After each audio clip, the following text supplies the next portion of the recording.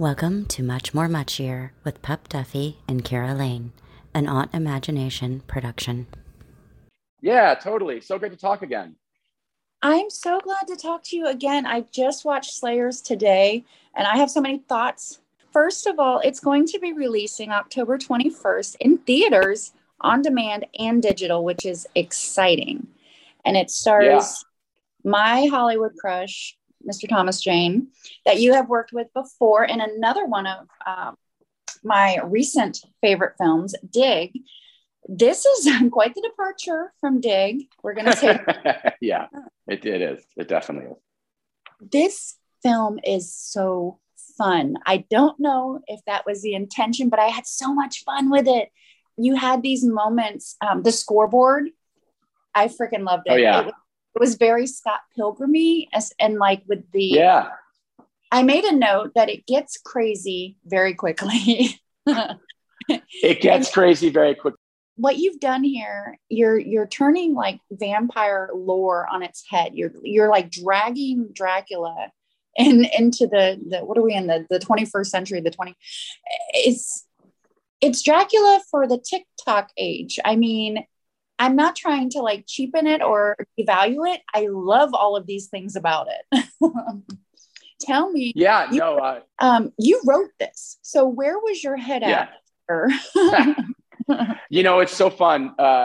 This is such a different experience than Dig. I mean, Dig was a movie that I did not write, and I rewrote, but was much more of a film that I was brought into. And obviously, I added my inflections. I think after seeing Slayers, you could see the stuff probably that's more me in Dig than the original screenwriters. Right. I do have a sense of humor, and I do like to have a lot of fun. And whatever I do, I mean, I have a mystery comedy coming after this, and then I'm just in the middle of starting a bank robbery movie from the 1920s. That's what I'm scouting on right now, which will be announced soon with your boyfriend and another friend of mine. And so Slayers was really always supposed to be super fun, and I think that because it's so unique and it went through a lot of permeations. It took a second to find the right home and the right people to be involved with it. It's a very, very unique film. And I started writing it on my own over a decade ago. I think I told someone this story. I had just gotten the first BlackBerry I ever had. It was 2000, it was like 2008 or something, 2009. It was a long time ago. And I was fascinated with this idea of Howard Hughes in his later years in Las Vegas in the Desert Inn, because no one saw him. And I came up with this idea to basically reinvent Bram Stoker's Dracula in Vegas in 1969. That was sort of the beginning of this. And I wrote the story, and a lot of the characters are still in it. And the idea was that there was a young journalist who was about to get married, and he was offered the opportunity to interview Howard Hughes for the first time in 5 years. And so him and his wife ended up not going to do their wedding and to going to the Desert Inn, taking a couple of friends with them. And ultimately, very similarly to what happens in Slayers, they realized that it's sort of a vampire honeypot, and that Hughes is actually not Hughes. He's a vampire Illuminati whose name is Mr. Rector. And that was the first version of the movie. And that movie got crazy later. For a while, this movie got crazy later. And I think that was actually something that was strangely a barrier of entry that was hard for people. It was because the movie was so fun and funny, and then suddenly got very bloody and very violent, very fast. I think that it was hard for people to reconcile with it, because they either liked one half of the movie, or they liked the other half. They either liked the half with Elliot and Flynn, or they liked the half with Jack and Liz showing up with Harry, and it was Harry at the time, Harry and Jules, to the Desert Inn and having fun. And then I updated it, kind of quasi version of this, but it was like a media mogul, and still it was an online writer. And then what happened was I worked in the digital space for a really long time, launching a big YA company and meeting a lot of influencers and getting very, very sort of cynical about the sort of media consumption and the sort of incredibly vampiric elements of influencers trying to sell you things and controlling the narrative of stuff. And my writing partner on a couple horror movies, we still have one that we're working to get done. We did a scripted podcast that was very popular. And at the time, I said, hey, I really want to make this movie, but I don't really have time to do it alone. So do you think you'd want to maybe come in and help me do this new rewrite of it? And he was part of working with me on some of the digital stuff. So he had been around all these digital people too. So we started hashing around this idea in our office at the time. And then we rewrote the script together. And he kind of came with some of these really crazy conspiracy things, because he's a crazy conspiracy guy. And like, he lives off the plane, in Northern California. And so it was a really fun mash. But, that was sort of the way that we got it. And then we started getting actors involved, and it went relatively fast once we nailed the script and the tone, and then we went and shot it.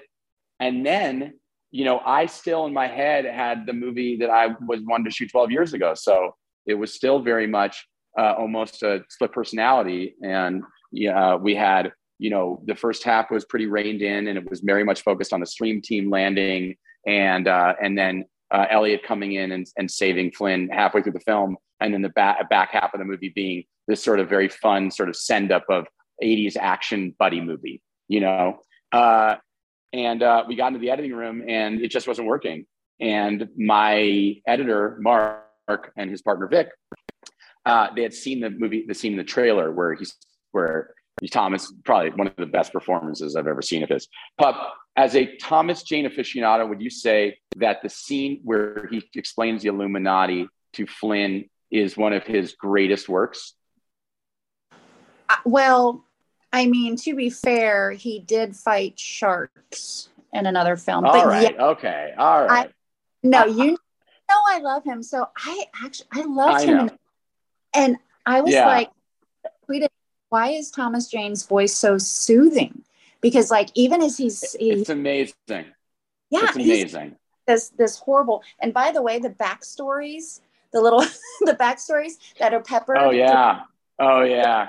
My favorite part. My favorite. Yeah. So basically, we did it once in the trailer, and that was part of the movie. That was in the movie. Thomas had this crazy. He just channeled something, and once we got into the editing room, we all agreed all the stuff with Thomas was amazing, and specifically the way he was delivering that. And so my editor was like, "Hey, listen, I really think we need the first half of this movie to be more fun."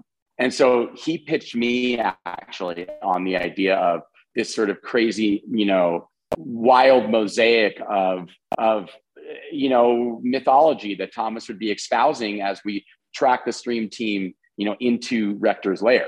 And so we worked together. By that time, Mark and I had been working for a while. He had cut Dig for me, and he knew my sensibility. He knew that I was very irreverent, that I had a very sort of caustically cynical outlook on media. And he challenged me essentially and said, "Hey, you think you can go and write, a bunch more of this?" And so we started with one voiceover, and then we did another. And then once we did it a few times, we started placing it. And I did a very bad impersonation of Thomas. And we did it enough times, and we started cutting it together, that it was very clear that we couldn't just do it 3 times in the movie, that it needed to become the movie, that the storyline of the stream team and Flynn specifically teaming up with Elliot needed to be just as important as Elliot's story of avenging his daughter's death and becoming this epic vampire slayer taking down a centuries-old Illuminati. As we kind of crafted the movie, then it really became this whole other thing. And to me, that is like the definition of creative expression. You start one place, you don't really know where you're going, and then you end in this other place, and then suddenly you have this project that is embraced, and you never know what's gonna work. Right. And I wanted to ask you. I really liked how, talking first of all, that beginning with the narration, and you have Joan of Arc, you have what was it, Benjamin Franklin? Yeah. I was all of that, and the little like bits, like the Nosferatu footage. Yeah. It worked. It was just so pleasing. And you were saying that some people are like, they like the funny horror, and then, you know, some people like the gory horror. I like both. And when it's mixed up like this with these crazy little added bits that you threw in, perfection for me. And Elliot and I really appreciate that. I can't tell you, this is going to go down as probably a yearly like Halloween film. You know how everybody's got that list of things that they have to watch, right? Yeah. I feel like this will be one. This will be one that people put on their from your mouth to God's ears. You know, one of the movies, even when I first started writing this a long time ago, that was so informative to me was Rocky Horror Picture Show. And how amazingly campy, but at the same time, how incredibly entertaining and just awesome the movie is. And, you know, obviously the music is a big part of that, but the way that movie was made and even its story, you know, and the ups and downs and stuff, like, I hope one day that this is a midnight movie. That is my goal with this film, is that, you know, people watch it for years. And if someone meets someone and they say, have you ever seen Slayers? And someone says, no, they're, oh, you got to see it. Come to my house to watch it. Or it's playing at a revival house tonight, or whatever it is. Like, this movie's fucking crazy. And it's so much fun. Right. And they come in scrubs with like bloody fangs. Yeah. Yeah, totally. 100%. And, you know, there's, you know, I think that one of the things, and you mentioned very early on, you know, I hope that you intended it to be funny. I absolutely intended this movie to me is a funny movie. It is not a serious horror film. You know, there are some serious, you know, themes in it that we live with every day in the world, which makes it resonate on a different level. But I think it's a really fun movie for people that might not want to be scared, but might want to watch something that is Halloween style, you know? And it's a movie that's really accessible in that way. Like, my wife doesn't like horror movies, but she loves Slayers, you know? And I think there's a very irreverent tone that isn't really around that much anymore in the movies. Obviously From Dusk Till Dawn was a big inspiration for a lot of this as well. But just, you know, even stuff like with regards to what you're talking about with all these interstitials and stuff, like Looney Tunes and old Mel Brooks movies and stuff like that. Like, that was a big touchstone for us on this. You know, how do we find more psych gags? How do we add more silly things? You know, but then at the same time, how do we make sure that it's a horror movie and that it's really bloody and that that real shit happens and that people die and that it's not goofy? You know, I think there's a very fine line between horror comedy that is like a kind of silly, you know, parody and a satire that is truly still sort of steeped in the world of genre. And I hope that this is much more in that realm of like Evil Dead and Army of Darkness and Big Trouble in Little China and, you know, and From Dusk Till Dawn and films like that. Right. 100%. Because I am a massive like Bruce Campbell fan.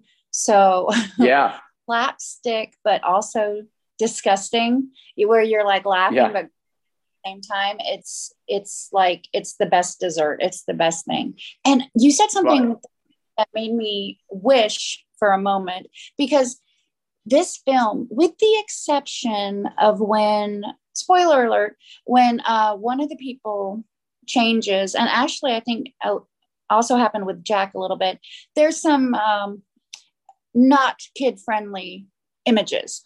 But aside from that, this could almost be that tween bridge between, you know, Halloween Kills and Halloween Town. You know what I mean? Where sure, yeah, I definitely think so. You know, I think that the one I would say that, well, aside from the fact that the language is filthy throughout the movie, so let's just start there. This movie probably has some of the worst language in any movie filmed. Thomas specifically, I mean, this is like borderline NC-17 with regards to how vile the language is in this film. But, you know, that aside, I'm making the movie for fanboys and people who love blood, love horror movies. And, you know, the reality is that people who love horror films, they got to see blood, you know? If you're making a vampire movie, you want it to be bloody, unless it's like this romantic fancy thing or whatever. Clearly, I don't care about making things elevated. You know, if people think that my movies are, you know, maybe elevated, that's just because I have a lot of thought within them. but I don't like, I'm not a fan of like the A24 school of making horror films. I want stuff that people actually are excited to watch, you know, and no disrespect to those filmmakers. I think they're fantastic. And I love Ty West, but you know, aside from Ty West films over there, they're very meditative. And I think that we've seen such a cool year of horror actually, where there's almost been a reaction to those films where you get movies like Barbarian that are wild, really crazy, you know, like it's a great movie going experience. I saw Barbarian in movie theater and I was like, this movie is awesome. Like it fucking rocks, you know? And I think and that movie too has a very, very specific sense of humor, you know? Just that little moment with all the little sexual images. I was like, I mean, I'm not a prude. I'm not saying that it shouldn't have been there. Yeah. You know, by the way, I think that gets misread. I've heard a couple of people talk about that. That is not what that is. And there's no spoilers in here. I mean, someone gets killed very graphically in a stable. Yes. That's what you're referencing, correct? Let's say there's a transfer of power. And as the antidote or the immunization is forced. Yeah. I don't know. I mean, look, there's a little bit of that, but I think that was sort of my homage to like Death Becomes Her, you know, which is a PG-13 movie. I mean, I always thought Mullen's character was very much like Isabella Rossellini. And so, and the other thing is, I think this is probably the least sexy vampire movie ever made, you know, because I wasn't interested in it. You know, my view of the vampiric stuff was not, you know, driven by sexuality. It's really driven by power and by media, you know, and the idea that we got our souls sucked, you know, every day by people telling us that this is what you should buy and telling us that this is who you should vote for and that this is the right war and that you know, these things are going on in the world and it's scary, you know, and I made this movie in the middle of the pandemic, you know, in the middle of protesting and there's a lot of stuff in there with that on a more highfalutin level, you know, this movie thematically speaks to stuff like that, you know? Yeah, for sure. I just wanted to say, I want you to come back and talk about that 1920s bank robber film, because that is right up my alley. Yeah. That's one of my favorite time periods. It's going to be a fun one. I did want to say, nothing bothered me at all. You said, that's a part where, like, if you're 13 or 14-year-olds watching, you might be like, cover your eyes real quick, you know. But sure. I mean, listen, I just watched a film, and it was a sequel, first of all, called Don't Fuck in the Woods. Okay. So no, I think, by the way, I think this movie is definitely for 13-year-olds. I would, if my son was 12, 13 years old, I would show him this movie tonight. I mean, there's not really a ton in there, you know, aside from a couple things here and there, you know, and I do think that there is a sort of gleefulness that I put in the movie that reminded me of movies that I used to watch when I was 12 and 11 years old, like Freddy vs. Jason and The First Nightmare, and you know, and films like that we don't really remember anymore that much. You know, the sort of the more fun slasher movies, you know, that were, you know, New Nightmare and stuff like that, you know, and of course the Sam Raimi films, you know, so as much as I may have had a lot of influences that were very fancy in this movie, I also, you know, had a lot of the influences were very much rooted in these sort of pillars of genre breaking horror with some comedy within, you know, Sam Raimi, Wes Craven, John Carpenter, you know, they have such an amazing sense of humor. And I think that people sometimes forget, you know, how irreverent those movies are. They really are. Most of them are, they're you know, they're all about, you know, being scared and laughing around it, you know? Right. And here's the other thing about this, a lot of those films that you mentioned, and again, I don't have a problem with it, and I am a girl for people listening. There was a lot of things that would not fly in today's film society, you know, in regards to like, and I always, totally. And Flynn's character specifically, you know, I really wanted my hero to reflect, you know, the LGBTQ community. I thought it was really important. I felt like, I wanted a strong female character, and I wanted to have a character who had agency and that was not, crushing on someone. And even though there actually, if you look hard enough, there is a scene in the middle of the film before things get really crazy, where the Flynn character is checking out one of the girls in the pool. Yeah. And that was something that it's hard to tell, but Kara actually had come up to me and she said, "Hey, everybody else in this movie like has a crush on someone." She's like, "I think that like I should be giving the eyes to these girls." And I'm like, "I love that. Like, you totally should." And I think it's so nice to have a female lead that, represents the world today. Absolutely. I was going to say that Kara plays Flynn, who out as well as being a member of the queer community is like her thing. She's a gamer, right? Yeah. And can be considered to be like a man's world or a boy's sport, right? And she's in there crushing. Yeah. And and a lot of the visuality that we have in the movie has a lot of gaming stuff. But we were going to say? And she's the hero. 100%. She's the one in the party bus where everybody else just seems like really confident. And she's just like, yeah, okay, whatever. But then she's the one that ends up saving the day. It's like, hello. Yeah, she's amazing. Right. And I did want to ask you I don't know if it was intentional or if I was just in my feelings, but the whole like Elliot and Flynn kind of mirroring the daughter that he lost. You know what I mean? 100%. That was totally intentional. Absolutely. It was kind of and Tom's really, he's a girl dad, like just as a person, so I think that he put a lot of that in. It was there, but there are little, even just performance things that he did that were like, he really wanted to push that forward. And he felt like it was a really important part of the film. Oh yeah. When he called her baby girl, I just about melted.